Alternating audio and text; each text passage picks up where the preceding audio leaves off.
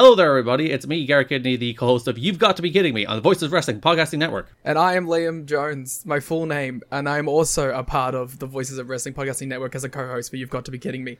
We are a TNA history podcast that covers TNA 1 month at a time. We cover all the drama, all the matches, all the Vince Russo nonsense you could ever want in your life. Have you heard of TNA? I bet you have, but would it be funnier if two people made jokes over it the whole time? Probably. So if that sounds like fun to you, check it out on this very Voices of Wrestling Podcasting Network, and Liam will do bits and whatnot. This podcast is a member of the Voices of Wrestling Podcasting Network. Visit voicesofwrestling.com to hear the rest of our great podcasts, as well as show reviews, columns, opinions, and updates across the world of wrestling.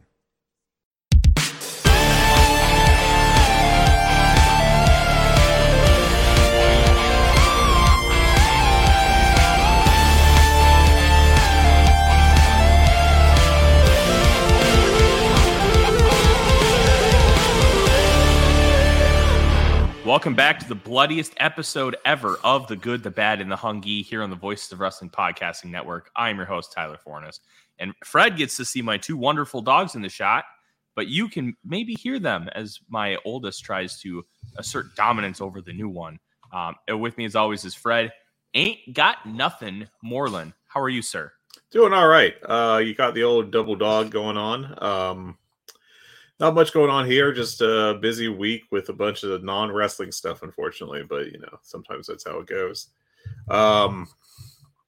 Tyler, what is the big football news going on right now? It's all about throwback jerseys. Training camp starts next week. The Vikings unveiled what they call the Vikings Classic on Monday, which is a phenomenal jersey. It's essentially a modern-day replica of the 1962 jerseys, which was their second year, but it gives real vibes of the 1998 Vikings, which is the Randy Moss era. So it's a really awesome jersey. The Seattle Seahawks unveiled their retro jerseys, which are phenomenal. If you remember the kind of like the really light blue and the gray pants with the gray helmet, like those are great. The Titans are unveiled a promo video for a jersey they're going to release this weekend, where they just literally poured oil on one of their jerseys because they used to be the Houston Oilers. And then you have the Indianapolis Colts, who just released a shitty version of a Canadian tuxedo. Yeah, we got to talk about that Colts one because you just had me watch that. It's awful. Buddy. Yeah, it's the black helmet is good. I think that black looks helmet really rules. nice. The captain's patch, the C, is kind of made like a horseshoe, like a Colt. That was cool. The heathered jersey looks atrocious. It looks so bad. And you know what? Colts fans are going to defend it because they're fans, and that's what fans do. But objectively, these jerseys are awful. And part of it is going to be because we just had two incredible jersey reveals where the jerseys are basically flawless. These stunk. Yeah, that's not a good jersey in my opinion. Yeah, as you would imagine, the Indianapolis Colts subreddit is going hard for it. Good for them. I don't have any particular strong thoughts on the Indianapolis Colts in general or specifically as far as a team, but these jerseys are bad. Yes, they are very bad, but we have a lot of wrestling to talk about. So if you want football takes, you know where to find them. It's in the show notes, and you can obviously ask us any questions you want on the Voices of Wrestling Discord, where we try to be active as possible. I've been giving G1 recommendations for those who want to kind of follow along or maybe cherry pick, as Odie is trying to eat the bed that we just bought for Eclair, because of course he is. It's got memory foam. It's cool. It's also not that expensive, so don't be like, whoa, you're bougie. No, we're not. But let's start here. Fightful reported PW Insider confirmed an updated banned moves list. Now, this was hilarious, the timing that it came out, because Blood and Guts basically said, screw it, and they got to do pretty much whatever they want. We saw a couple head chair shots. we saw guys being powerbombed onto a board of nails. And then Kota Ibushi did a standing moonsault onto Jon Moxley, who was laying on that board of nails. We had shards of glass. We had tables. We had thumbtacks. We had a thumbtack shoe, which I correctly predicted on this very show. This was great. But I think the irony of the fact that you had the banned moves list and then this happened so quickly after is just tremendous. Yeah, and also there was a lot of panic when this list came out that AEW was going to dramatically change how matches were worked, and I think we saw that was not really a thing that happened. Now, what is actually banned outright on the list are pretty common sense things, and there's a couple in there that I think maybe pretty recent that are good. Specifically, I think that they were doing buckle bombs up until pretty recently, and it's probably good that they've dropped those overall. And also just common sense stuff like no blood in the crowd or no seizure or fencing cells. Granted, when that happened, the highest profile, it was in response to someone breaking their arm and trying to buy themselves time so they could get together to finish a match. So, you do the best you can in this like 5 seconds of thought. But yeah, I think this is really not going to be a major thing going forward. I think a lot of people, it's kind of like an ink blot test. A lot of people are going to read into this what they want to. But yeah, this got some attention, and I really do think it's more, very, very light news than anything else, to be honest. Yeah, I'm with you. This is really a nothing burger. Every company has this list. Every company utilizes it in different ways. For WWE, it is a no.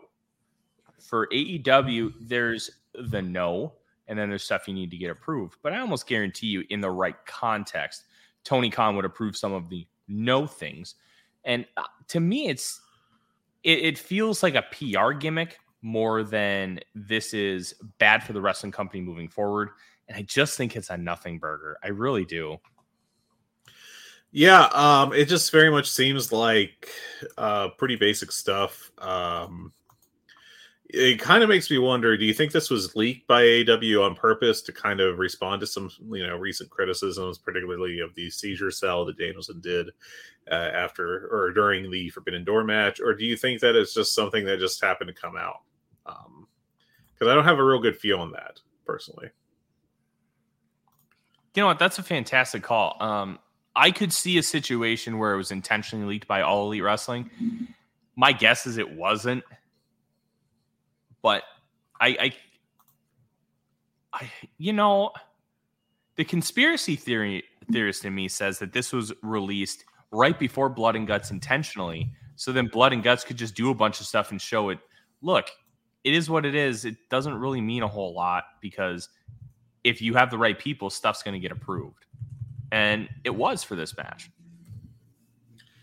Yeah. And, I think another thing that came to mind was that they made sure that this leaked ahead of time so that it didn't come out after Blood and Guts and distract from that show. And or that Blood and Guts was the root cause of it.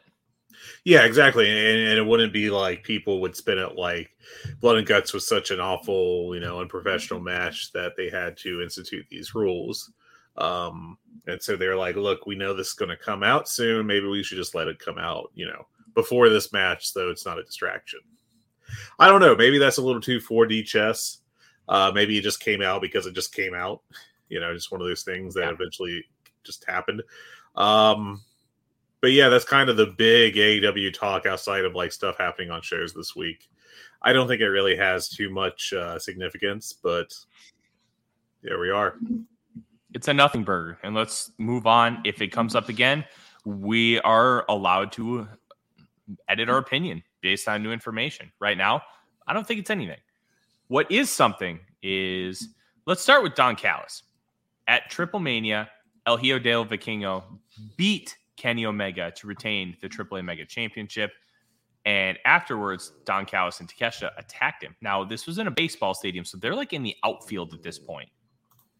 As that attack is going on, Callis is doing his shtick, and he gets jumped. Initially, it was stopped by a fan, but it turns out it was a cameraman who was not informed that this angle was going to happen. So so he thought it turned into a real fight. Yep. He thought it turned into a shoot, and it attacked Callis, grabbed him by the neck, basically put him in a choke. Callis was treated for some minor injuries, and he ended up on Dynamite tonight, so that's obviously a good thing. But what a mess AAA is. They're not just a mess from a booking perspective. They're a mess from a strategic and cohesiveness standpoint. How does somebody who's going to be a photographer for the angle not understand that an angle is going to happen? 2, not understand what an angle looks like in professional wrestling. And 3, how do they not know that there's going to be an angle happening? So just in case it starts to feel really real, like the infamous NWO when they like throwing Rey Mysterio into the side of the trailer and the actual authorities got called. Like, you remember that? Yeah. Like, how do you not have those kind of conversations with the people who are going to be covering your event?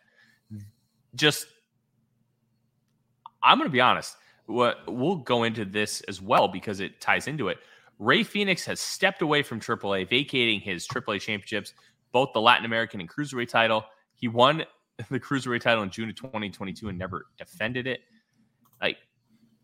And the Latin American. They're 2 different championships that he won at the same time. And then he won them at the same time. My bad. Just put him completely on ice. That's my understanding. Now, going back to the Callis thing, apparently it was not the person. I'm reading Cubs fan his Lucha blog right now. Apparently, the guy that tackled Callis was described to him as an ex-security person who hadn't been smartened up. So I think that's a little different than the cameraman story that kind of was the second wave of reporting. And somehow, I honestly, granted, I have been pretty busy this week and haven't spent a lot of time following the news super closely, but I haven't seen like a third wave of people adjusting to this information. So maybe that's underreported, but that is apparently what happened, that it was just a guy that was not on the, up to date and thought he had to intercede, if you will. Yeah. It's AAA. Sometimes, like, they used to be a fun bad promotion where you knew it was just going to be a bunch of shit, but you had a damn good time. It was like going to an awful Chinese buffet or Golden Corral, and the food's not great quality, but you're going to enjoy your time there, and the food's going to taste good. So it really doesn't matter. Well, it's like one of those restaurants having a downturn in staffing, and then the food just becomes even more subpar. Like, that's kind of where AAA is at right now. It used to be Triple Mania was a must-watch every year. Now, if there's a good match, I'll check it out. Like, maybe the Apuestas match that's now a 4-way, which really stinks. It should have just been LA Park versus Roosh, but we all understand how politics get into these things. Like, what's the point of watching this promotion at this point? There isn't one. Yeah, and on top of all that, we've also got the situation with Roosh's contract expiring too, reportedly with AEW. So there's a lot of speculation as to. I don't think it's expired yet. I think it is soon. So there's a lot of speculation as to what that means for him going forward, if he's going to re-sign with AEW or if he's going to get a deal from WWE.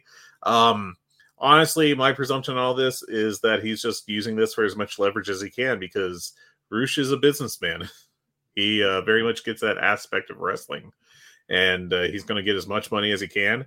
And, hopefully he succeeds in that. Guys deserve to get paid. So, it's just a matter of where he ends up. Honestly, I would bet AEW before WWE. But I think he's been a real solid contributor for AEW, and hopefully he does stick around.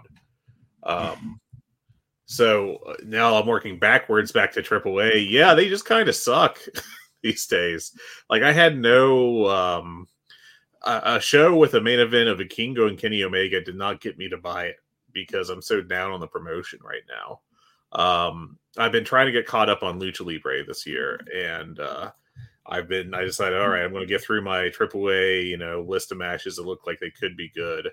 And I've only got 2 notebook matches for the show headed up through April, which is kind of appalling for, what AAA's previous output was. But they've got such a great base of talent, and it just feels like they have no idea what to do with them. And so we keep getting stuff like early onset Alzheimer's Vampiro working matches. Yeah, if you want to appalling. If you want to help out Vampiro, respect. Just give him cash, man. Give him cash. Give him an agent job in the back. Give him let him do commentary, even though because he's not good at it. But I mean, the state of his mind because of his Alzheimer's and stuff, it's not great. Help him out that way. Putting him in a match is an abomination. I'm not blaming Vampiro, not at all. He knows that he has to make money and he has an avenue to do so. He's going to try and do it. It's about the people in charge making sure that their wrestlers are staying safe, making sure that they're running a good promotion, one that's done in good faith. This is not good faith. This is bad. You should know that this guy should not be in a wrestling ring and prevent him from doing so by saying, no, we're not going to book you for matches. This is why athletic commissions are in place. If you're not capable to fight, they won't let you. They won't sanction it. That's important stuff. I don't know how the sanctioning bodies are in Mexico versus like New York is like the toughest sanctioning body in the United States of America. Vegas is relatively strict, but they also can go loosey-goosey because, well, it's Las Vegas. They like money. Yeah, we all like money, but this is pathetic. And let's tie this all back to Kenny Omega and Don Callis. That attack was well done because they're trying to sell the idea, and Callis was selling it on commentary last night for Blood and Guts that he's going to be anywhere Kenny is, and Kenny cannot get rid of him. Going down to Mexico for Triple Mania was another great way to really drive that point home.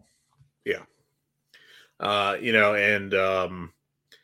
part of this was that AEW likes to have a bit of reality in these angles, and that kind of bit them in the back when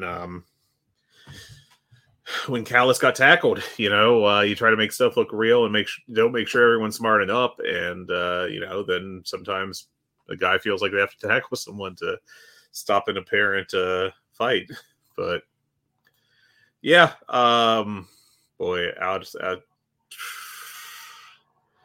just a very silly promotion that I don't know.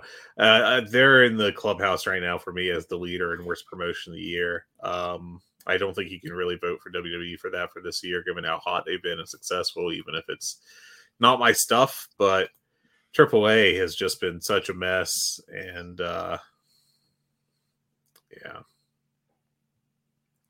Yeah, AAA is AAA. That's really all you can say. Yeah. Before Blood and Guts, Bryan Danielson tweeted out that he had surgery about 2 weeks ago. They put in a steel rod and 9 screws. Fred, I know you're not a surgeon, but you know more about the medical field than I do. So I'm going to ask you this question, and let me know if you can answer it. Do they take the screws out ever? Because I know, like, with some surgeries, they'll take out, like, a few screws in, like, an ankle. But this is 9 screws screwing in a rod in his forearm. I honestly don't know. A quick look real quick. It looks like it's a sometimes but not always situation based off of like literally on the air Googling right now. I don't know. Sometimes it's removed, it looks like. Sometimes it's not. The reason I asked is because if it gets removed, then that's going to prolong the time that he's out. Yes. Knowing Danielson, he may not want it removed, and you just may say, "Yeah, screw it, let's fight." And that's going to kind of tie into how we talk about Blood and Guts too. Yeah. And now going the other way, if you leave it in, obviously the immediate recovery time is lessened, but there's always an infection risk when you have things like screws put in your body if they stay in. So I don't know. I found out about this literally 20 minutes before we started the show. So like I completely missed this tweet yesterday. So, you know, I'm watching Blood and Guts and my wife's like, "Hey, where's Bryan Danielson?" I'm like, "Yeah, he's injured, I think." And completely missed the whole announcement that he had surgery. So yeah, I if they are removed, I don't think it'd add like a lot of time on, probably a couple weeks, probably, I'm guessing. But that's a guess rather than informed information. So Yeah. Let's continue to move on. There's a lot we have to talk about. Rush's contract is expiring in the near future. He's already working for leverage to get the best offer he can because he's a professional wrestler and he is Rush. yes. Hell yeah. I talked about that a little bit during the AAA block, but man, he likes to get that leverage. He's a smart guy when it comes to this. You know what would be one of the smartest things Tony Khan could ever do? Keep Rush, get him on an exclusive deal, and have him run Rush versus LA Park, mask versus hair, at a big stadium in Mexico. That would be smart. That does open up a whole lot of issues about, first of all, not only poaching what obviously AAA has been kind of tiptoeing around doing for years now. There's a reason why it hasn't been done, though. Like, well, it's all political crap. Yeah, there's big politics involved between LA Park and Rouge, and getting their paydays and all that stuff. And do they really want to lose their mask or, you know, lose in this match? It's very very old school wrestling in a sense. Plus, he added in AAA to put together shows like he does, and then turn around and spend his whole podcast blasting AEW. That's something, man. It wouldn't be me if I was putting on shitty shows. But yeah, it's so many factors going on there. And then, you know, I think if Tony Khan decided to get directly involved, you know, maybe Park and Rush would look at him as like a new money mark to try to string along. And, you know, who knows? I mean, Park and Rush are true, and I mean this in the best sense of the word, true carnies. They know how to work it like it's like they're Bruiser Brody back in the 80s. So, you know, this is just professional wrestling needs more carnies. Let's be real here. You know, you could argue that, given that it is also getting in the way of what would easily be the biggest match in Mexico possible these days, and has been for several years. But you know, they're also taking care of their own business. So, absolutely. Ian Riccaboni signed a new multi-year deal with AEW. This was known for a while, and it was officially reported a few days ago by Fightful. He will announce on both AEW and ROH shows. We had an inkling that he was going to be the one replacing Kevin Kelly on Collision when he was overseas in Japan, but we didn't know for sure that this was going to be a normal thing until this past Saturday when Riccaboni was on the call for Collision, because Kevin Kelly is obviously calling the Grade 1 Climax. This is awesome because Riccaboni is arguably the best in the business. You could make a real argument he's the best of all time in the play-by-play spot. He's quick-witted, he's intelligent, he understands how to let moments sink in. He just has all that nuance, and he's able to utilize voice inflection really well for excitement and like depressing angles. Like, Riccaboni just gets it, and it's great that he's going to be in the AEW family for a long time. Yeah, and he's only been the lead announcer for Ring of Honor for 7 years, which, when you consider like the length of careers of Kevin Kelly, and I mean, Excalibur's been doing this for at least twice as long, if not longer, for PWG. And of course, Tony Schiavone and Jim Ross have been around forever. For Ian to be as good as he is at this relatively young age is very impressive. But yeah, you could definitely make the argument that he's one of the best going right now, or is the best going right now. I'd like to see him, you know, rack up a longer track record before we start throwing any kind of greatest of all time accolades at him. But I'm not going to throw the accolades at him, but you can at least make an argument because of how impressive he is. And his what's also kind of funny is Rick Abani replaced Kevin Kelly in Ring of Honor, and now he's replacing him, quote unquote, on Collision. It's a full circle. Yeah, very funny how those two are so tightly connected for so long now. But yeah, I mean, Ian's great. I like Excalibur a lot. I know not some people aren't such big fans of him, but I think he's great. Yeah, and between him and Ian, and you still got Kevin Kelly, and I think announcing is about as good as it has been in the United States in a long time. Chris Charlton, just like English language announcing, I guess, instead of in the United States, but Chris Charlton has gotten really good as a kind of Mike Tenay type. The 1B to Kevin Kelly's 1A for New Japan. I think that, I think there's a lot of announcing talent out there right now. And like 15 years ago, it looked really dire. So it's very cool. And Lenny Leonard somehow isn't employed. That's how much talent there is out there. Yeah. Outside of he's doing the AAA shows, right? That's a good question. I am not watching AAA anymore. I think we already established that. But if he is, that's at least him doing something. Yeah. I know Larry Dallas has been doing AAA. Larry Dallas is who I'm thinking of. Yeah, Lenny Leonard, I think, is pretty much inactive, which is a shame. But yeah, I mean, there's just a lot of talent out there, and Kevin Gill isn't doing GCW anymore, so that's good too. Thank God. Dave Prazak's actually not bad. Yeah, Prazak's always been solid. So I do want to point this out as we're talking about announcers. Did you catch Excalibur last night during the middle of Blood and Guts reading a Shark Week Red Cross promo? Sure did. And Excalibur is becoming self-aware of when he's having to read these promos. They look at him like, really? And it's like, yeah, I just read that. Yeah. Just so great. Yeah, that was very funny. My wife would actually, as soon as he started it, she was like, is this a Red Cross spot in the middle of Blood and Guts? And I was like, yes, it is. It extremely is. Oh, that's funny. But yeah, that was a definite, this is extremely weird, but I like it kind of moment. Mm-hmm. All right. Moving forward. Something we did not know last week when we were talking about all the talent that hadn't been appearing on Dynamite and Rampage is that Madison Rayne is hoping to be cleared soon. She broke her foot in April.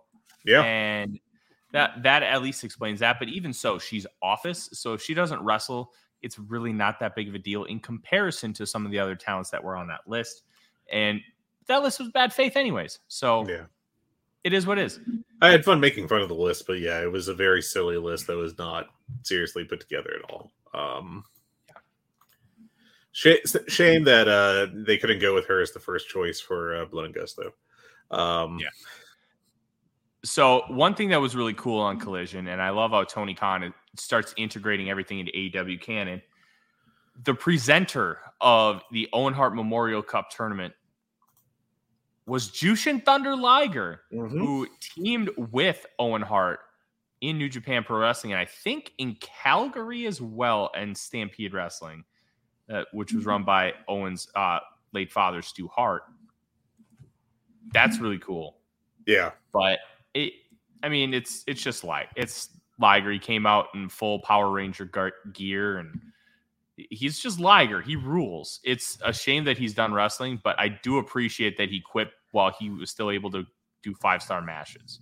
Yeah. Or 4-star matches. Like quitting while you're still at a high level, I have a lot of respect for somebody who's willing to do that.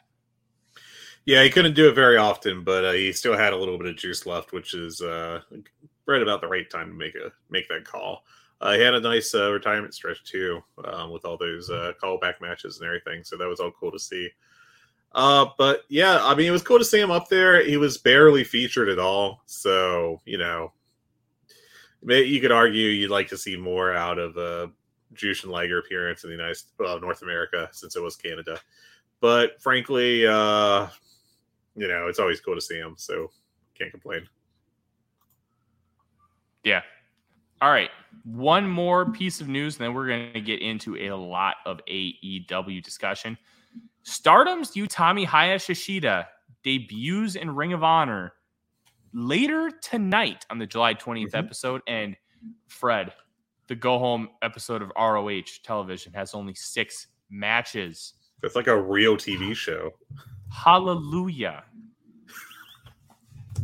And I will say this, something that happened after Dynamite last night, as far as the Death Before Dishonor pay-per-view. Claudio Castagnoli, after Pac walked out on Blood and Guts, challenged him to the match at Death Before Dishonor for the ROH World title. They have wrestled 3 times before.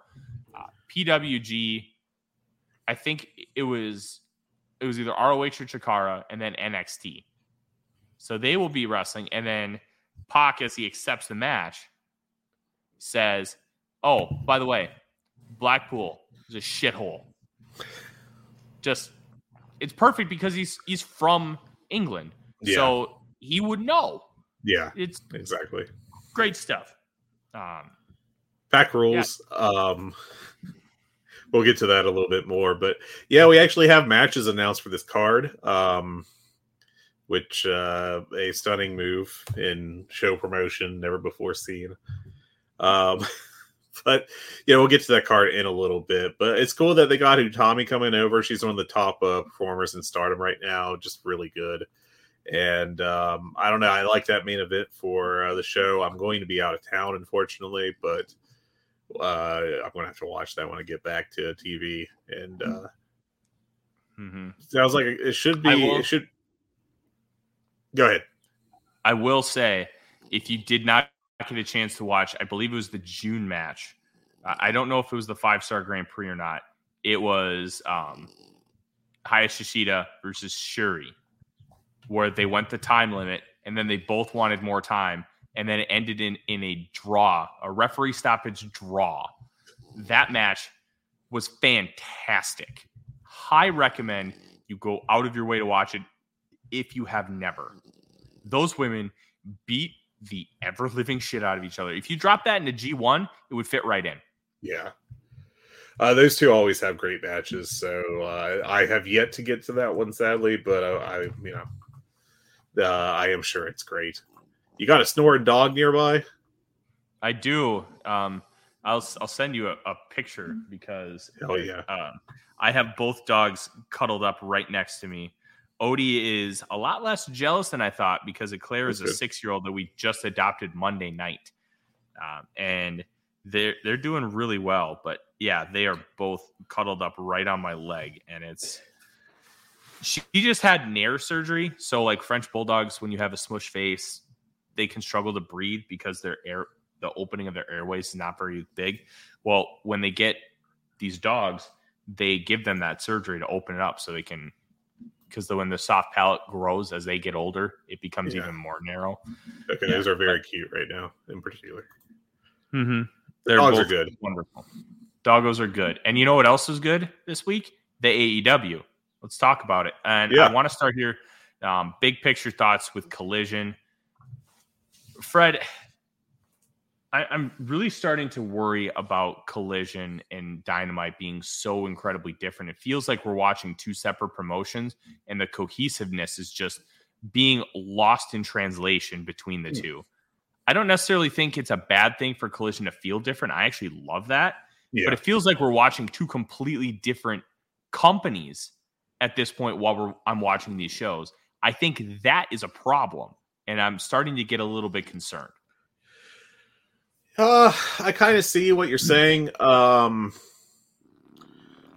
honestly haven't been concerned about it personally, just because, the shows are good. And frankly, it kind of makes sense to not have one of the worst things I think WWE ever did was, whenever they would insist on these brand splits and then, as soon as possible, stop doing them because they felt the desperate need to have their top stars on both shows to prop up their TV ratings artificially. There was a several year period where SmackDown just became like Raw Junior. And, I think that's something that they definitely want to avoid with Collision. I think the show's quality have been pretty damn good in general so far.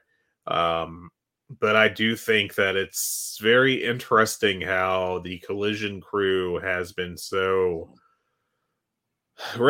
seemingly small so far for the run of the TV show, that so few people are really getting featured on that show, and they are not coming over from Dynamite at all. So I do think that's interesting. I don't think it's a problem. I think it's actually a kind of a sign of how strong AEW's roster is in terms of depth. And I think, if you're going to have like Ricky Starks turn heel as he did on Collision, then it's best to have like that be a major part of one of your two big TV shows rather than, have it kind of bouncing around on the mid card in both. There's pluses and minuses. The vibes of the shows are very different. I do like that. And I like it better than the alternative of everything having the same feel like you do kind of get with WWE and their television shows. So let me rephrase my point, Fred. Okay, because sure, yeah. I think I may have misconstrued what my brain was thinking, because you said you don't think it's a problem. I don't necessarily think it's a problem yet, but Okay. I'm starting to see a trend where I believe it's going to become a problem, kind of like the snowball effect.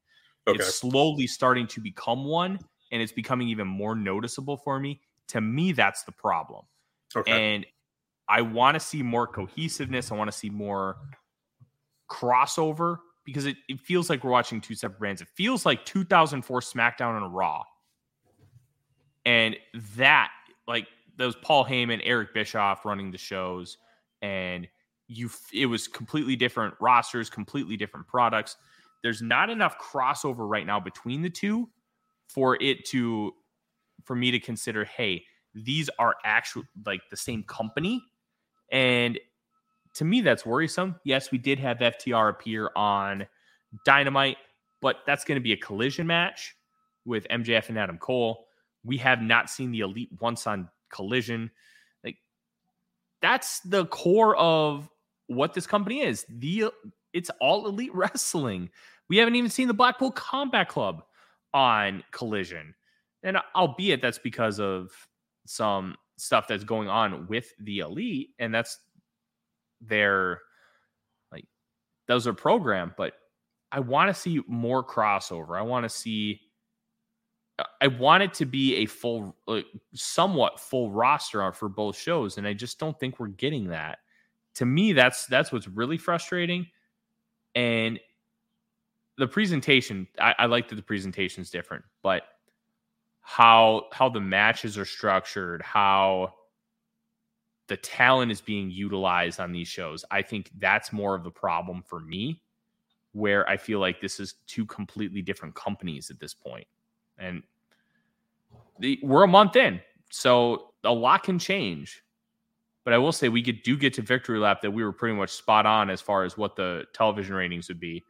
Around 580, 600,000 and a 0.2 in the demo. That's the settle point now. So we can Victory Lap the hell out of that. Yeah, But sure seems to be the settle point. I'm just concerned with the long-term vision of what Collision is, that it's going to be too different and we're going to feel like it's completely different companies. Yeah, I guess we'll see going forward. I do think that they could use a little more crossover from Dynamite to Collision and vice versa. But I also think it's a fine line, obviously the Elite and Punk don't, or at least I think it's really more the Bucks than anyone else don't really want to work with him. And I can't begrudge them that, considering everything that happened. But it's kind of a tough situation. Like, either you respect their wishes and keep them apart, or else you gotta, make people unhappy about who they're working with, and I don't know that that's really, especially with I think the Bucks contracts are supposed to be coming up towards the end of this year, if I'm not mistaken. So considering that, it's a big concern to try to, it's a tightrope act, really. They've got to try to keep people happy. They've got to keep these shows good. They've got to keep featuring talent on top and, like actual drawing talent. And there's just a lot of factors at play. So I don't know. In general, it has not bothered me, but I get it. I get the concern. We'll see how things play out. Let's talk about these Owen Hart Memorial Cup winners. Willow Nightingale, Yeah, finally getting that AEW push, wins the women's Owen Hart Memorial Cup tournament, beating Ruby Soho, who loses in the final for the second straight year. Are we at a point with Ruby Soho where she's an enhancement talent? Oh, no. Or is that going too far? Oh, hold on. Enhancement talent, I don't mean a jobber. But there's some people, like Big Show became this after his first like big run with WWE. He was like the guy that you beat to a get gatekeeper. To the top. Gatekeeper. I think that's the right word. Is she a gatekeeper now? I mean, wasn't she kind of always? I don't think there was ever, maybe briefly after she first came in, but outside of that, I don't think anyone has really slotted her as a top 4 in the division. I've always felt like Britt's been above her. I've always felt like Jamie Hayter and Toni Storm have been above her. And so when it comes to that 4th spot, I guess you could argue, but even that 4th spot just feels like, well, Thunder Rosa, I think, when healthy, would occupy that, right? So, but if you exclude her from this conversation, then you're left with, I don't know, it feels like a bunch of placeholders, truthfully. I never really felt like after she came in that she was immediately destined to be a top star or was treated like one. She was treated like a fairly big star, don't get me wrong, like, a decent name to have on television, but I've never really felt like that her treatment or push or even performances in AEW have been, I am a main eventer. She's the 3rd person in the Outcast Act. I mean, if we're being honest. Saraya, though she hardly ever works, is treated as a much bigger deal because of all her name recognition from WWE and everything. And, when I watched that Willow Ruby match, my opinion was that Willow is the better worker by the end of it. Now, I know that somebody played hooky from watching Collision this week. Shame. But the look on your face, just messing with you. But I mean, seriously, like, I thought that match was like not bad, but far from like a recommend to someone else to watch kind of deal. And I thought that Willow's performance was better. I just think that Willow is more charismatic. And I also think you could argue at this point in time that she's a better in-ring performer. So I would definitely slot Willow above Ruby. And I think maybe this is a sign that if they aren't fully committed to that yet, they are transitioning to that point. That's kind of where I see Ruby in the pecking order. It wouldn't surprise me if after the Outcasts have completely, run their course and everything, and after they wrap that angle up, that she ends up filling like the Athena spot in Ring of Honor and becomes like the veteran top of the women's division over there, maybe the champion for a while, and kind of helps, her job is to kind of help establish a maybe someone else coming on the come up. I can see that. I can see her taking over Athena's spot. I've never seen her on I like Athena a lot better than Ruby Soho too. I do too. Ruby Soho, if I had to compare Ruby Soho to anything, it would be Tofu. Whatever she's with is what she becomes. Yeah. So if she's in with a great worker, she's going to have a great match. If she's in with a bad worker, it's going to fall apart.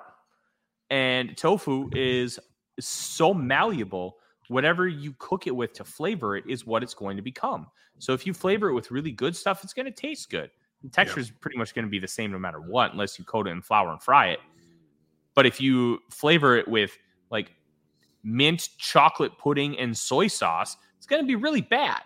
Yeah. So Ruby Soho is Tofu. Yeah. And that's somebody, that's like the glue to your roster. People who can work really well with really good people, but you just wish she was better at elevating those underneath her. I think I she's just think fine at that, but it's just her ceiling is just like a good mid carder, and like really, frankly, a decent mid carder. Due to the kind of the dearth of women's talent in the U.S., I think that's about as good as it's going to get with her, and like that's probably like in reality, like there's like Riho and Yuka Sakazaki and Emi Sakura are all better in-ring performers than Ruby Soho most nights. Soho is a little like she can just freak out and have a really good performance, I think. But in general, I would definitely put her below those. So the point I'm kind of coming at, like a little scatterbrain here, I guess, is that she's just she's not a main eventer. And, unless like a specific storyline leads her to becoming the women's champion, like I just see her constantly stuck in the mid card. And you kind of want her to be more than that, but I just don't see it. Yeah, I'd like her to be more than that too, especially because one of the things we talk about on a general whole, and this isn't a wrestling thing, this is everywhere, is representation is important. And a lot of times we speak about it in terms of race, in terms of sexuality, to make sure that, hey, the whole idea that everybody is equal. I also think the representation of people like Ruby Soho and Malachi Black is important. Brody King as well. Those who are in like more of the punk-esque like style. And Ruby Soho, obviously her character name comes from a Rancid song, and she's very punk and she's very out there and very unique in her style. That's not something you see in mainstream television wrestling. And I think that is very important because it's not just all cookie cutter, like, oh, this person's just fantastic looking and it's glamorous. Well, Ruby Soho is very punk. And I like that she has that in AEW. I think that's very important as well. Yeah, I wish there was more upside with her, but like I think this is just what she is. And there's been, I guess, the weirder late career developments, but Ruby is 32. That's not like old or anything. I'm not saying that at all, but like, I think you've probably seen what she is at this point in her career. We're not talking about when she was Heidi Howitzer popping up in Stardom, like, however, like 8 years ago or whatever it was. This is what not Stardom, but Shimmer, although I guess she was in Stardom briefly. But yeah, like Heidi Lovelace, like, she's not on the prospect stage anymore. This is relatively close, I figure, to what she is, if not like literally it. So I just would not hold out hope that she has much upward mobility from this. Yeah. Upward mobility, I think, is good because I really don't think she has any either. She's just a really good hand to have on the roster. And I found it interesting that she lost to Willow, considering she lost last year, but somebody has to lose. Yeah, and that could become a decent storyline for the third year of it too, and going forward too, if they want to keep that going. I mean, it's something for her to do. The Owen, I don't think, is like an instant like main event push or anything once you win it. They gave it to established stars last year. This year they took it a different direction. I think it helped elevate Willow. It'll be interesting to see where she goes moving forward. Honestly, at this point, I would say that she should not win the Ring of Honor Women's Championship, but she should be primarily featured on AEW going forward. It's time for her to become a bigger star, and getting her out of air quotes developmental, which is kind of what Ring of Honor is at this point in time. If you're being honest with yourself, I think it's time for her to just be a main roster AEW person. By the way, you're banging your mic around a little bit, FYI. Well, I appreciate that. I don't want the viewers to hear any banging. It's I'm not in my normal studio today because I have the two dogs, and we're trying not to introduce Eclair to the whole house yet. We want her to be very comfortable, and well, They're both snoring next to me. So Nice. let's move forward and let's talk about the men's Yeah. version. And you mentioned it earlier. Ricky Starks defeats CM Punk and turns heel in the process. I want to talk about Ricky Starks' long-term future because he was over as a babyface. And now turning him heel is a very intriguing decision. I don't know if I like it, but I don't know that I don't. Mainly because how over he was as a face. This move to me, Fred, feels like we need a foil for CM Punk in the short term. So we're going to turn Ricky Starks heel and not worry about the fact he's a babyface. I thought it should have been the other way. I thought they should have turned Punk heel and Ricky should have stayed babyface because everybody wants to boo the shit out of Punk anyways. So this decision is very interesting to me, and I want your take on it. Yeah, it is very interesting in both directions. First of all, let's talk about CM Punk as a heel versus being a face. It's pretty. I think this really made it obvious that AEW really wants CM Punk to be a babyface, and they arguably are really working against the crowds here to try to make this happen. And it's almost to like the Roman Reigns as top babyface in WWE circa 2017 circumstances. You know, the crowds are really booing CM Punk strongly, and he's still being presented as a babyface. Now, maybe there's a plan specifically with Ricky Starks where it will solidify CM Punk as a heel, but honestly, if I was to bet on this, I would just bet that they just want CM Punk to be the babyface in this storyline. That there were reports when he came back that he actually pitched to AEW him being a heel upon return, thinking that it would play well with most of the responses he'd be getting beyond the Chicago debut. And frankly, that I think has been proven to be a correct read on the situation. The guy is getting a lot of heat in most places. There's been a couple Canadian towns he's been in that have been behind him. But for the most part, he's been a pretty big, getting big reaction. And he's always getting big reactions either way. But he's been getting big heel reactions when he comes out. And what's also interesting about this is that Ricky Starks feels like he just turned face. Granted, it's been months now, but it feels like he really did not accomplish much as a babyface. So I think that kind of aids with making it feel like it hasn't been that long of a time period. So when you add those factors together, and the fact that AEW does not usually have people swing back and forth in their booking, they do not do rapid fire turns at all. When people turn, it's usually after a long period, and it's a big deal when it happens. But all that said, I think that this may be the right move for Ricky Starks, especially if it's going to lead directly into a program with CM Punk, which would easily be the biggest high-profile program he has had in his career by a long shot. I mean, outside of like a 2-week build to or a 2-week program, even not even a build, a 1-week build to a match with MJF last year, like, you know, this would easily be the biggest and most featured he's ever been. I think with him, it makes a lot of sense. I think he's really talented as a face, but is arguably even better as a heel. I think this is going to be a great breakout opportunity for him if they do continue with the storyline with CM Punk, because he'll be featured and be given a lot of promo time, and his strengths are promos and selling. He's not really a big moves guy. In fact, if you've watched his last few matches, you know, I would like to put forth to you that maybe he should retire the Tornado DDT, because I'm really starting to wonder if he can pull it off correctly, because it's just been a rough stretch with that move. But, you know, I mean, his matches have never been built around him doing like 18 impressive moves. It's been about him selling and him coming back and getting the big comeback. Now, with him as a heel, that'll be very interesting to see, because, you know, the structure of the matches will be less about him doing that comeback and more about him maintaining control. And I think he has the charisma to pull off a pretty basic match type of just him not really doing big moves, but just like working a guy over and cheating, kind of like what MJF does in a lot of matches, at least television matches, where the focus is on the character work.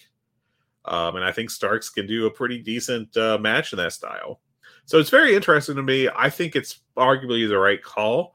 I think, you know, he honestly, I hate this comparison because of all that comes with it, but what it does kind of remind me of is The Rock in the late 90s where he would, turn heel and get huge heel reactions. And then when it was time for him to be a babyface, he just basically be a heel to other heels.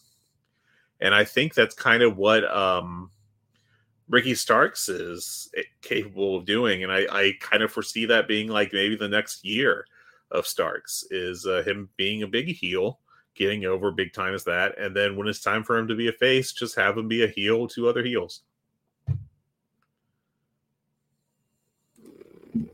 That's interesting.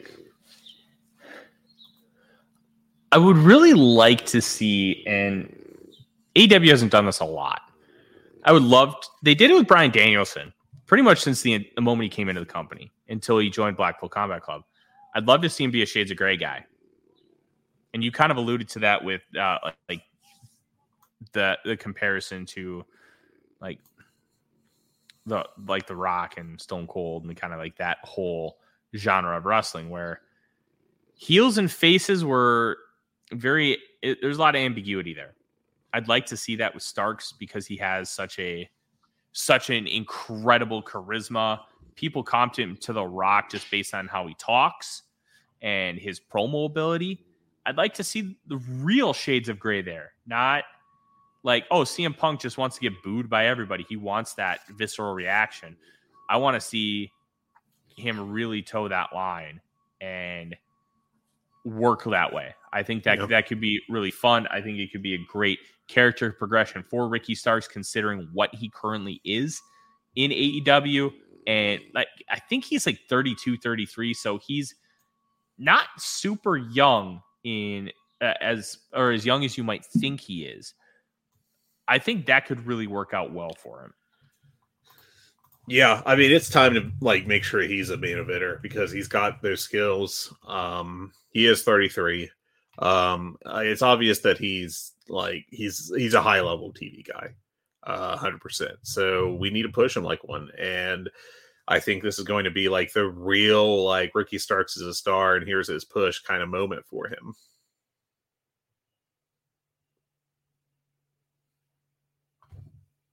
What did you think about Starks getting the win over Punk in a general sense? We talked about it last week. I thought it would be good to give him the rub.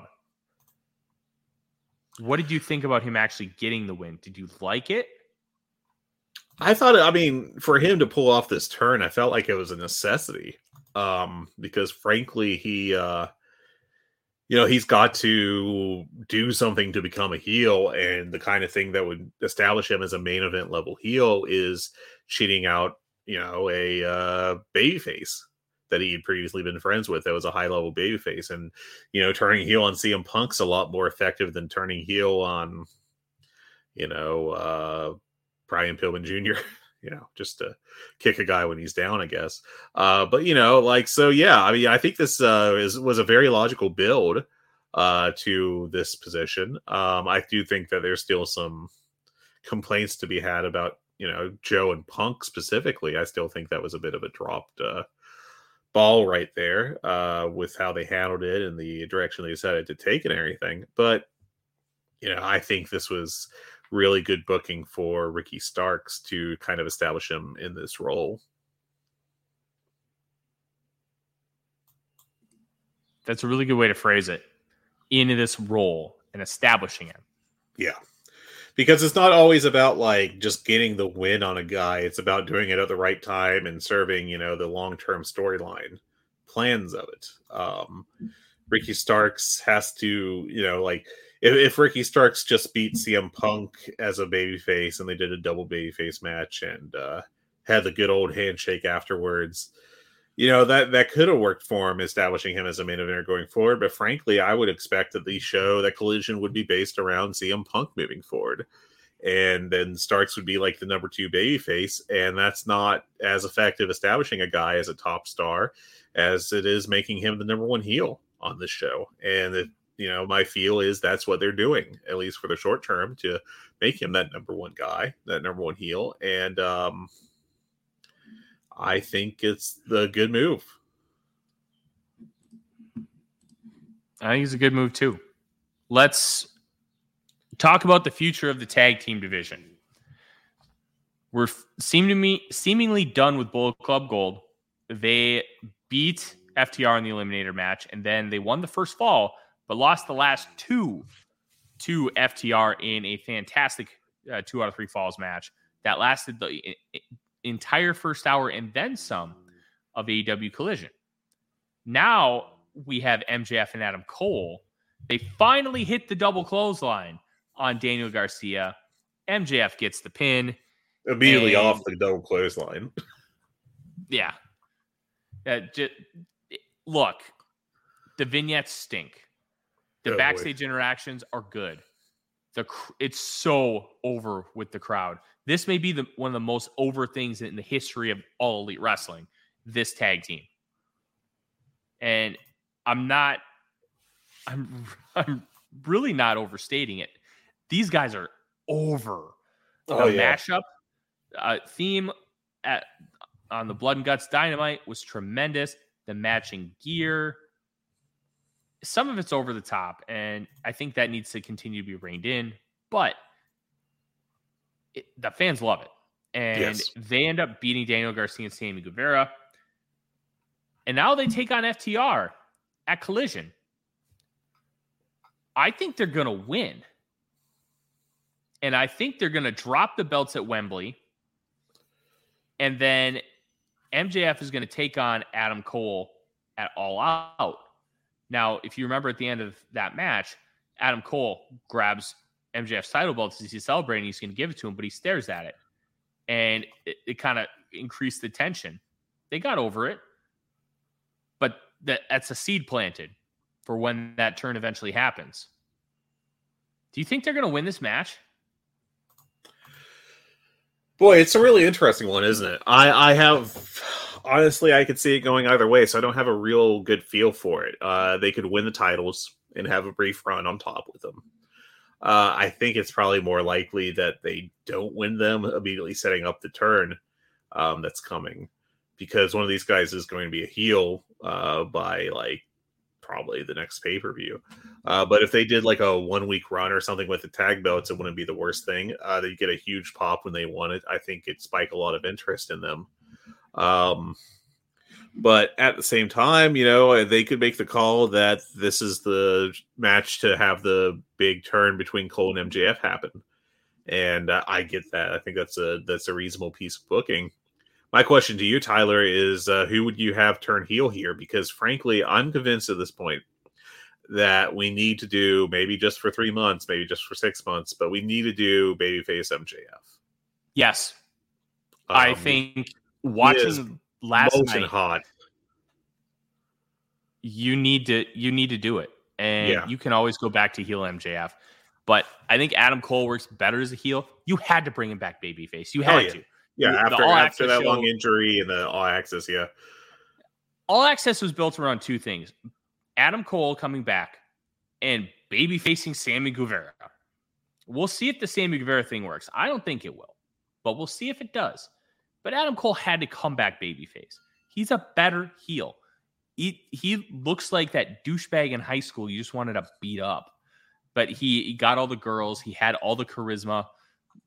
That's Adam Cole. You had to bring him back as a babyface, but you don't have to keep him as a babyface. I think that's an important distinction. MJF is so molten hot. Oh, God. Everybody loves him. He is so good. And imagine what he could do as a babyface. The sky's the limit. He could be an incredible babyface. I want to see it. Everybody wants to see it. You have the ability with now 6 of your biggest stars in the company. Sorry, you could say 8 or 10. Finally done being in the same feud. And now you can have them branch off and do other things. Yeah. Eventually, you're going to have to do MJF Kenny Omega. Oh, yeah. That's probably the biggest match on the table right now you haven't touched. They've never been in the ring together. I don't know. They've ever interacted on screen. Yeah. And some of that's by design. Some of that is, hey, we have other things to do with these guys. But when you look at everything as an aggregate whole, that's there's stuff to do. MJF going babyface opens up the door for a lot of different things. And you don't have to keep him babyface. You can have him be babyface for a little bit, turn him heel soon. You're not entering Big Show territory. And the reason why I say you're not entering Big Show territory, as my dog pees on the floor, awesome. Yeah, Claire's not potty trained. She's 6, so she has a diaper, but it got through the diaper, so cool. Yeah, I'll have to take care of that here in a second. Fred, like, there's so many opportunities here, and I'm excited to see how that'll shape up. Yeah, I mean, it's a real open-ended situation, and it's really intriguing, I think. But I do think, we'll get to the blood and guts here in a second, but I think Max as a babyface just makes 100% sense right now. There was the whole Dave Meltzer concern trolling, maybe that's unkind, but he was concerned last year that when they teased Max going babyface and then kept him heel, that they had blown a big opportunity and that they were going to, die because they weren't able to compete with WWE's ratings. And frankly, that's not really where AEW should be expected to be right now. They're a brand that's been around for 4 years, and WWE's got a huge advantage with a network TV show. I mean, I think AEW is doing fine. That brief period where they nearly matched Raw's ratings a couple years ago, I think that may have really screwed up everyone's ability to evaluate AEW, because that's such...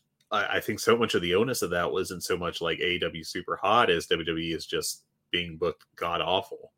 And I really do think that was the driving force behind that, even more so than anything positive AEW is doing. I think AEW is doing well at that point, but I don't think that was the primary factor. So now, all evaluations are like, well, they were nearly tied and now they're so far behind. I mean, it's just WWE got hot, where before they were ice cold. And, AEW's not as hot as they once were, but they're doing all right. Drew 9,000 last night. That's a good crowd for Boston for, just the Dynamite taping too. Anyways, I'm getting a little off track. My point is that I think you've got to turn Max babyface for this Adam Cole feud. I think Cole has to stab him in the back. I think not only will that give, the inverse of it, Maxwell betraying Adam Cole, that's not going to get the same reaction. I mean, the crowd will boo him and everything, but I think it's pretty obvious that having Cole turn is going to be the bigger heel reaction.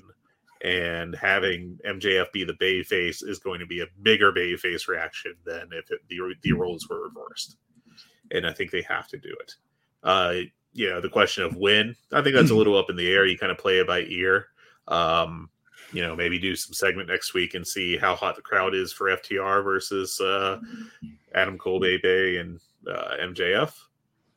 But, I think that, either you go with a short run with the tag belts, or you just do a loss in the title challenge and then the immediate turn. Those are the two options, I think. But, speaking of branching pathways and, options for storylines, Blood and Guts. We're finally getting to the big match of the week. And BCC is in such an interesting position right now. They really are. We could go move by move. That would take us an hour. Longer than the match itself, I think. Let's kind of talk about this. I really thought the phrasing of this was interesting. The match doesn't start until everybody's in the ring. That's not true. The match can't end until everybody's in the ring. The match starts with Claudio and Kenny Omega. So I thought that phrasing was off, and I found it very... They've used that phrasing before, but it's still wrong. It is very interesting.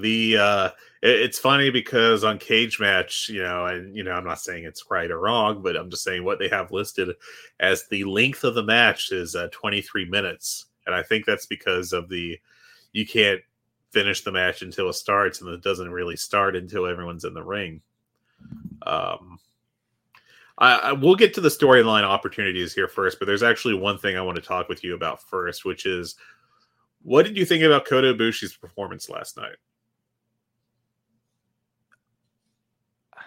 because it was I'm his gonna- debut in AEW. First, he's been seen really in a major American promotion or event, I guess I should say, since the original All In. Did a couple like GCW shows, WrestleMania weekend this year, but this was kind of the big transition for him. He looked timid because of the style of match.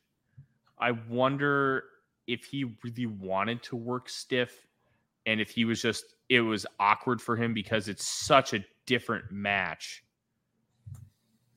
I'm not reading into it. I thought his GCW matches were fine. He looked rusty, but he didn't look bad. I gave the Janela one 4 stars. It went too long, but it was also Joey Janela's spring break, and he wanted, to have the big match. Okay, that's fine. I get that. Yeah. I'm not going to penalize. I thought it was a well-worked match that was like 15 minutes too long, but I still went 4.25 on it. Maybe I was just like excited to see Ibushi, but still, that's where I went. Yeah, and it's Joey Janela's spring break. It's his. Joey Janela loves doing his his long matches with his hand-picked opponents. Yeah. And you know what? He books a great show. He deserves to book himself a great match. I'm not even going to complain because the rest of the card was really good. I'm not super concerned about Ibushi being washed as everybody else seems to be in our office Slack. I want to see him step up in more of a singles environment, in an environment he's more comfortable. You could tell he wasn't super comfortable in GCW.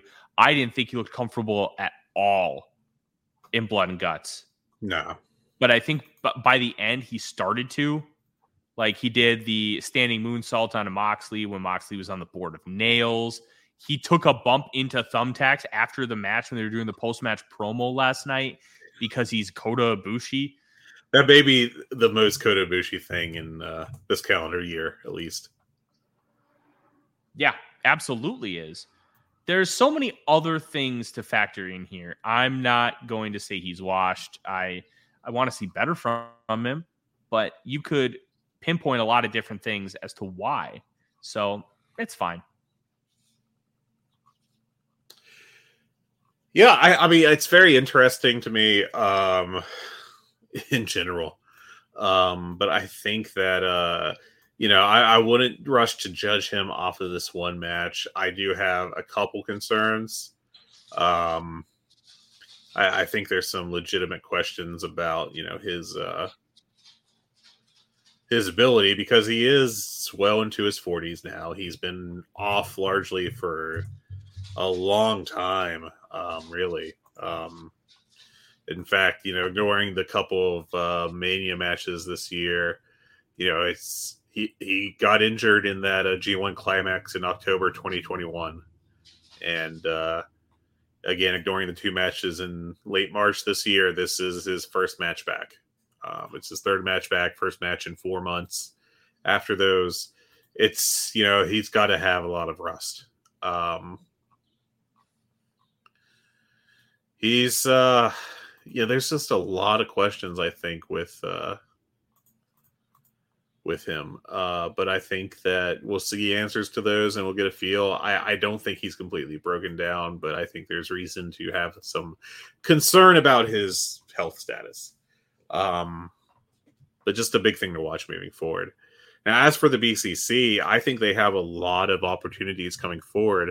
And I'm just going to run through a couple and just like things that could be on the table. They could target Takeshita and Pac after they both abandoned them during the Blood and Guts match last night. I think that's a pretty obvious hanging hook there. There's also the possibility that that you could have Danielson come back and turn on the BCC, or at least the BCC maybe turn on Moxley. Because, that Moxley giving up for a partner to protect them is a babyface move. I wouldn't call him a babyface just yet. I don't want him to turn babyface. I want him to be an asshole. He's so good. I think his alignment has always been violence. Yeah. Truth be told. Sometimes that's babyface violence and sometimes that's heel violence. That's just Jon Moxley. But, I could definitely see like Danielson coming back and being like, I beat Okada with a broken arm and you couldn't,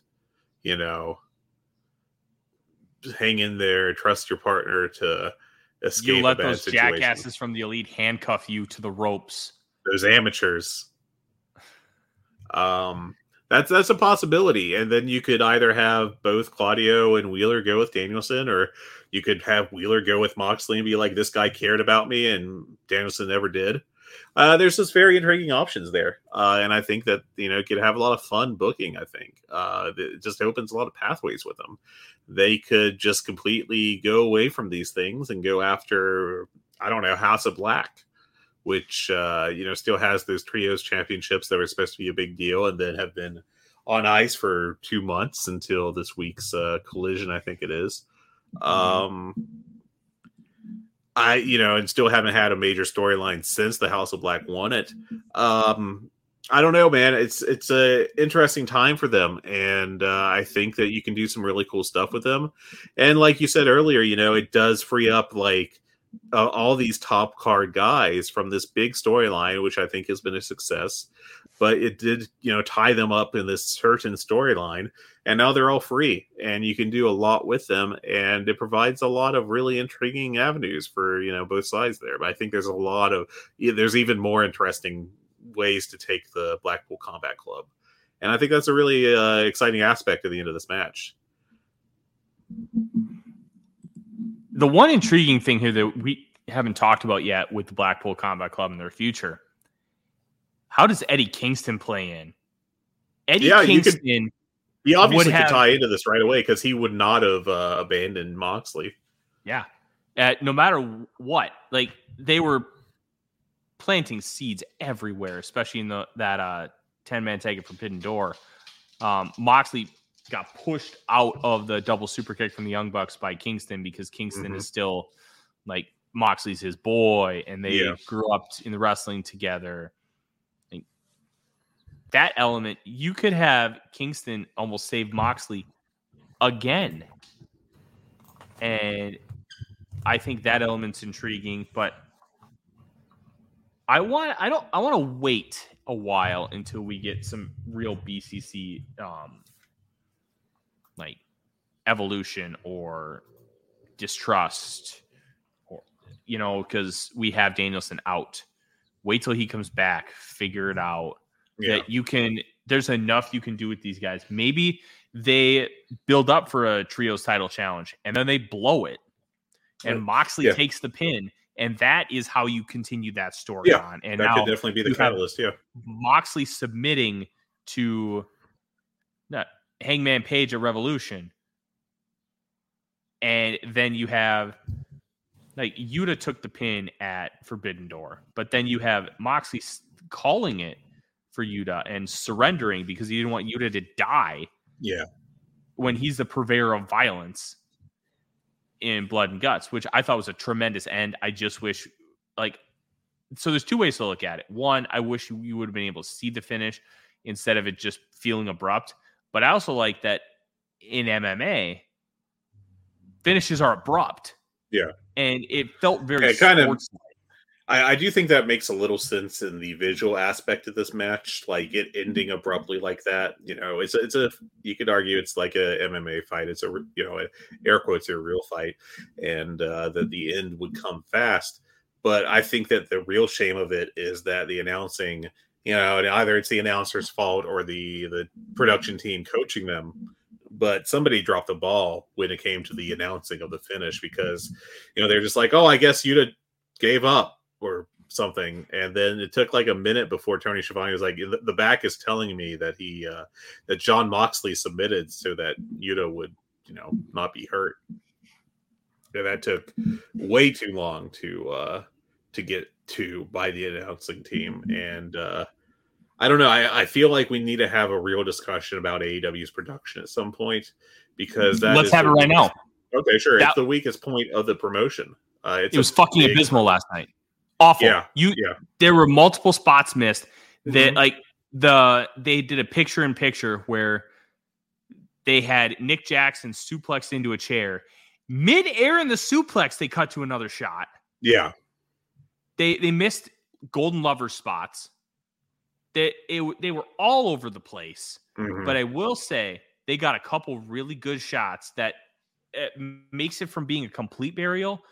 The one from over the top of the cage where it was like an aerial shot looked awesome, where they have both teams standing, one team standing in each ring.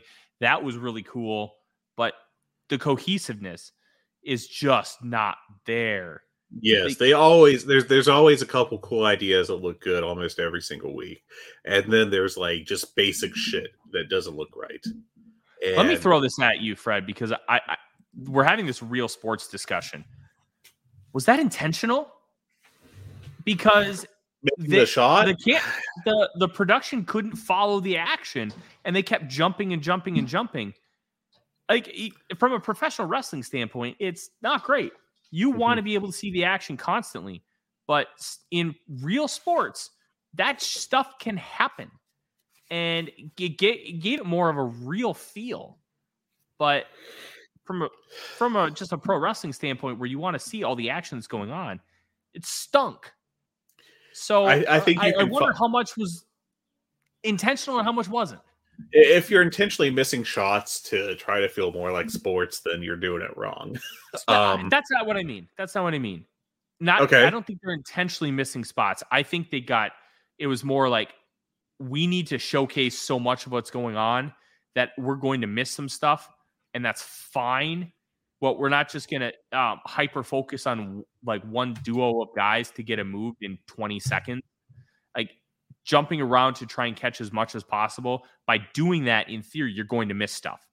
And they can do that some in like non-key spots of the match, I think. But like they were blowing like key moments in the match, I feel like. And this feels like a consistent issue. Add in the fact that half the time the crowd sounds like crap. And like, I genuinely do not know if this is an issue with specifically YouTube TV, which is what I watch with, or if it's a AEW wide issue. But when Dynamite starts, I have to turn up the volume on my TV by like 25 notches from whatever else was before it, just for it to be audible. And it's maddening. I can't handle it. But every week I have to go from like a 20 to like a 50 to really be able to catch like all the aspects of the audio of the show with the crowd and everything. And if I just leave it, like it's a very quiet experience. And it's like, why is this happening? I don't have this happen with sports. I don't have this happen with other TV shows or, like movies or anything else. It's just friggin' AEW.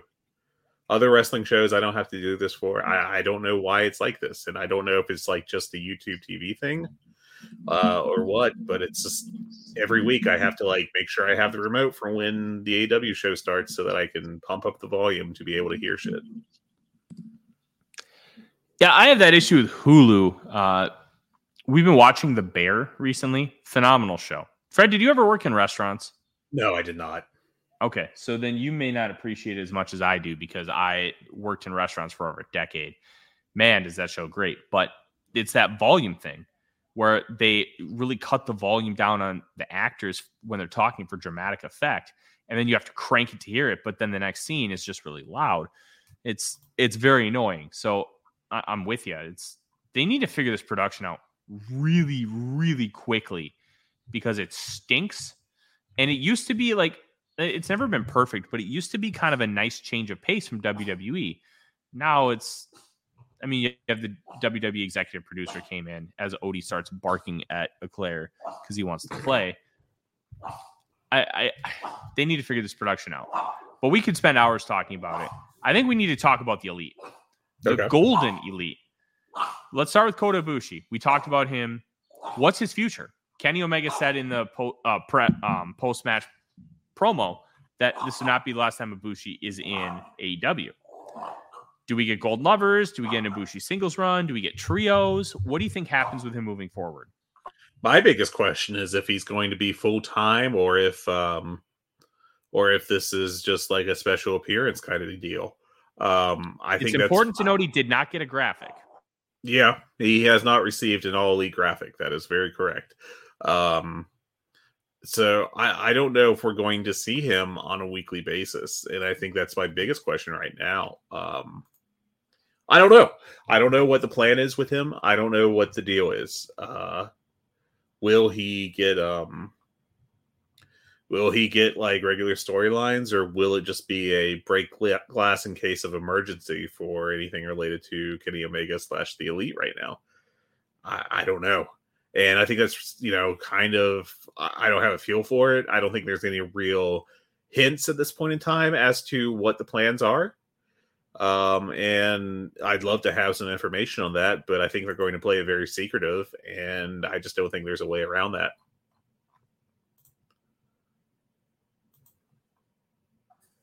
Yeah, I don't know what the way around it is either, but I would love to see Kota Ibushi more in AEW, and I think you'd see some of that rust and tentativeness come off of him as he gets more comfortable within the promotion.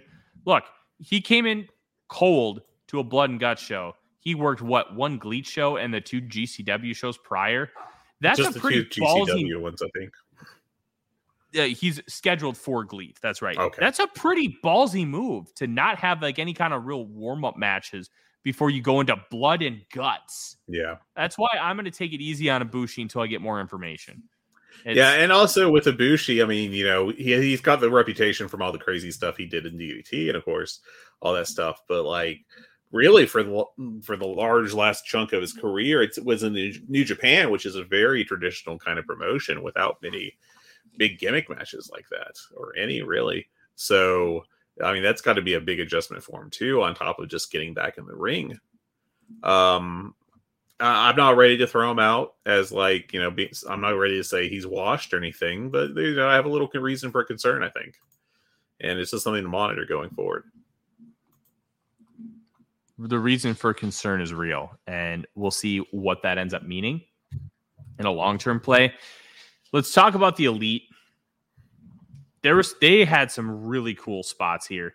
Joe Gagne shared one from a War Games, I think it was Fall Brawl 95, where they had like a guy set up like in between the ropes, like hanging, and they did a move on him. I'm like, wait, I'm just thinking to myself, and I tweeted at him, wait until the Young Bucks do this on Wednesday. And they didn't, but they had some cool spots. Matt was on top of the cage and poured thumbtacks down below. And then they got Claudio and Pac in on back body drops. That was cool. They had the shoe from, I think it was from Tiffany's, with the thumbtacks in the bottom. Yeah. That was awesome. Nick, I think, took this bump where Pac like scaled the cage and then dropped with a foot stomp through a table. That was crazy. That was dope. I thought that was the craziest spot of the match, to be honest. And it wasn't even that crazy in comparison to some of the other stuff. Omega. God bless Kenny Omega. That man does not need to take nail bumps, glass bumps. He had his hand stepped on as it's on a board of nails by Jon Moxley. He's fucking Kenny Omega, and he's doing all this stuff. God bless him. God bless him. Like, the man is true to the art, and it was awesome to see him really show that kind of display. Hangman Page was awesome. His interactions with Moxley are great. That, I think, is going to be a big generational feud in this company for a long time. I don't think they'll revisit it for probably another year or so when one of them has the belt. But this match encapsulated so much violence, so much raw emotion, and the spots were just awesome. I can't even name half of them. There were just so many cool ones. This was just fan-freaking-tastic. Oh, Kenny got a Snapdragon on Pac. And Pac landed on the top of his head. Did you see that? I did. It was a wild bump. Pac always takes these crazy bumps, and he did one here for sure.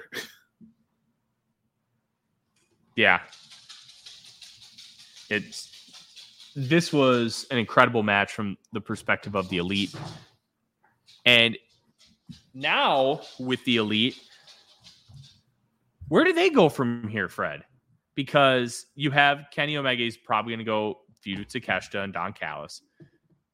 Do we get Golden Elite stuff because Chris Jericho's probably going to be with Don Callis now? Who, I'll be honest, as far as learning American television wrestling, is there a better person in this company that Takeshita could learn from than Chris Jericho? Not many. I do think that it's interesting to see where they go from here, because I don't think there's an immediate hook for them, and that's kind of unique. I actually think the hooks for the baby faces are less obvious than the heels or the BCC, I guess, depending on how you want to quantify them. Now, what I find very interesting right now is that AEW Twitter does not appear, I may have missed it, but they have not uploaded video or anything or acknowledged the after the match embrace between the Golden Elite and the BCC. So I think that's just kind of an interesting thing to pay attention to. It's interesting. I don't know where they go from here because there's not an obvious hook. They can always go after the tag belts. They have a long-term issue / situation with Adam Cole that hasn't been brought up since his return at all. They could go for the tag belts, I guess. There's always that for them. But do they transition to a proper feud with Dark Order? That's a little weird given they've already done 2 matches, but I would imagine that they're 1-1 though.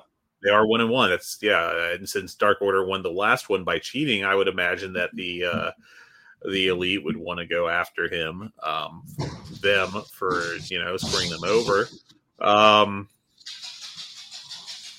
It's just there's a lot of questions there that I don't think has much in the way of a clear information. And I guess I'll say this. I think the Bucks FTR could be an all-out match. Yeah. Because then you have to sell 2 pay-per-views. And it did come out that there may be a package to buy both of them for a cheaper price. So if you sell them both for $85 instead of each singular for $50, saves the consumer $15, and AEW is guaranteed $85 up front. Considering they're making an $8 million gate for All In, I don't think they're super concerned with how much pay-per-view revenue it generates, because they've already $8 million. That's a lot of money. Yeah. If they drop down to like 100 buys, which would be below their floor so far, I think they'll be all right. I'm not saying that they don't want to sell it. I'm saying but it's less pressure, lower I guess. than normal. Yeah. I think combining it with All Out, because I think All Out's the one you have to worry about as far as sales, even though I said they're not going to be worried about All In. It's all one, essentially an 8-day period. I think just if you can sell a total of 250,000 pay-per-views over the 2 weekends, that's a massive success. And I think you're very happy with that. Yeah. Now what I think is a possibility that I think would be interesting is if it's on the table, I don't know if we'll get there or not, but it's on the table, is if the Young Bucks, if MJF and Cole win the tag belts and then the Young Bucks challenge them, because it does tie into the issues with Adam Cole and the Young Bucks. It is entirely possible that the Bucks could go heel in the near future. I don't think there's like a clear driving force for that, but there's always the possibility, since they just finished a big storyline as baby faces, that they could always flip, I guess. But they could align themselves with Adam Cole and be the heels in a storyline with MJF. I don't know, with babyface MJF. This is completely fantasy booking at this point, but it's just something that I see as a possibility when I stop and think. So what remains to be seen, if anything along those lines gets pursued. I'm definitely not guaranteeing that that's a likelihood at all, but could it happen? Yeah, possibly. That's kind of the intriguing nice part. to me, I think. The nice part about this is expect the unexpected. There's so many directions this can go. And as great as the Elite versus BCC was, Fred, it tied up too many great talents to do just this, which is one of the reasons, in my opinion, why some of the other feuds in this company just felt off. It didn't feel up to par. Well, it's because you have all your best talents in this one mega feud, which ended up being great, by the way. But it leaves something to be desired for the rest of the company. I'm very intrigued to see how this evolves. Yeah, I mean, there's a lot of possibilities now that, you assume that all these guys are freed up, and there's a lot they can do with them. Some paths are a little clearer than others. It'll be very interesting to see how they follow from here. Now, just to toss out some snowflakes here, I went 4.5 on Blood and Guts this year. I nearly went 4 3/4, but I'm of the opinion if you're thinking between two grades, then you should go with the lower one. And I actually had the Collision tag higher at 4 3/4. I thought that was a great match. One of the better tag matches I've ever seen, and really lived up to the possibilities of those teams. I also gave 3 3/4 to Hook and Jack Perry. I thought that was a really impressive performance by Hook as a wrestler. And I think Jack Perry is... What's that? You're a coward. I also thought... it's just a little short of notebook for me. But I also thought Jack Perry looked way more comfortable as a heel, which was nice to see. And I think between those two things, I'm happy about the results of those. I saw in our office Slack so many people lauding Hook's performance. Hook was great. Yeah. Jack Perry was great too. Jack Perry's always been a good wrestler in AEW, I feel like. The issue with him has always been the charisma / character work aspect of stuff. He looked so much more comfortable playing a heel than he did a babyface. He still has to work on the talking. The mannerisms, the confidence, it's there. And I want to see him take that next step. I want to see him elevate his game. It's going to take a little bit for him to get used to wrestling as a heel, as far as the moveset. It's just going to be inherently different. That how you. I thought he worked well as a heel last night, though. So. I thought he did too, but I also thought it was important to note that I don't like it. It was good now, but you have to be great if you want to really go next level. Yeah, and that's where he's gonna have to. Work left to do for sure, but yeah, it's going to take him time to get comfortable. I think if he keeps getting more and more comfortable, and I think that's a good possibility. A good opportunity for him to really improve and show out, and that's pretty cool, I think. It's always cool to see guys get these, like Ricky Starks is definitely having one too, kind of these big divergence points in their careers where it really kind of defines their career if they're successful here or not. And, with two younger guys, I mean, Starks is in his early 30s, but still two guys that could be really core components of the AEW roster moving forward. I think this is a really exciting opportunity for both of them, and I can't wait to see what happens. Me too. I think that's everything, Fred. We've got some stuff to run down that's planned here. This week on Collision, there's I believe it's only one match announced so far. Yes. We're going to get more on Royal Rampage, who is going to get a TNT title shot at All In. And from what I heard, it's a very good opponent for Luchasaurus, so I'm excited to see who that is. I have not been spoiled, and we will not spoil you on this show. I think you mean Christian. He's the TNT champion, if I'm not mistaken. Yes. I love that gimmick so freaking much. He is great. All the jokes in this past week, and there's been way too many to give anyone credit because a lot of people had the same thought, but the idea of Christian Cage perking up when he first saw the Nick Wayne promos, the pre-tapes, just leaning forward in his chair, oh yes, next. Just really pleasing to think about. So here's what we have coming up. This Friday on Rampage is going to be a must-watch because of the Royal Rampage. If you don't remember the Royal Rampage, it's a unique battle royal where it's basically 2 battle royals in one ring, and then they wrestle it out to get a winner. Marina Shafir takes on Chris Statlander for the TBS title. The Acclaimed Daddy Ass versus QTV. I hope we get a good Harley Cameron promo segment because she rocks. Ring of Honor's Death Before Dishonor is also this Friday, July 21st. Pac versus Claudio Castagnoli for the ROH World title. Dalton Castle or Shane Taylor versus Samoa Joe for the ROH World Television title. That's that's the finals of an eliminator tournament that is finishing up on tonight's Ring of Honor TV. Yep. Daniel Garcia versus Katsuyori Shibata for the ROH Pure title. I am expecting Garcia to win that. We'll find out. Willow Nightingale versus Athena for the ROH Women's title. Best Friends versus the Kingdom versus Aussie Open. Mark Davis is healthy. Back. Versus the champion Lucha Brothers in a 4-way for the ROH World Tag Team titles. I hate that that's a 4-way after they literally just did a ladder match, but that is what it is. Collision has 1 match announced. We'll find out more on Royal Rampage. House of Black versus the Acclaimed Daddy Ass for the Trios titles, continuing that story that they want to give Badass Billy Gunn 1 more title before he retires. Dynamite has 1 match announced. That came during a backstage promo where Darby Allin asked for AR Fox to get a chance at the international title against Orange Cassidy. Orange Cassidy's like, we're bros. Fine. And that's that. There is a lot of unknown for this company over the next 4 or 5 weeks before we get to All In at Wembley.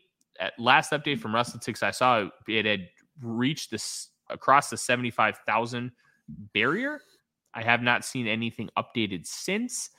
I would expect by the time they started announcing actual matches for the show, we are going to creep up to 80, 85,000. Yeah. I mean, it's really interesting to see just how much more business they can do because they've already done so much business. It's preposterous how big. Because I asked the Slack this, and they kind of disagreed. I don't think there's a match outside of a mega dream match you can announce that would significantly move tickets at this point because they've already sold 75,000. It's not like they've sold 5,000 and then you add, Omega Okada 5, and then you sell another 20. So many people that are already going have already bought tickets. Mm-hmm. I don't know how many at this point you're going to move because you add a single match. Like just whatever match that you want to throw out there. Adding 1 match is not going to change ticket sales that much, in my opinion, at this point. And I think I disagree with you. If it doesn't, okay. What match do you think is going to significantly move ticket sales from where they currently are sitting? You've already sold 75,000. Okay, first of all, let's define significantly. They're not going to get to 6 figures. I mean, I think that exceeds the size of the building. I'm talking what match is going to move. What match is going to move over 1,000 tickets just by its announcement? I don't know if there is a realistic one. Adam Cole MJF, if they turn, if they do the turn before it and really jumpstart a singles angle between the two, I think you could potentially do something with like.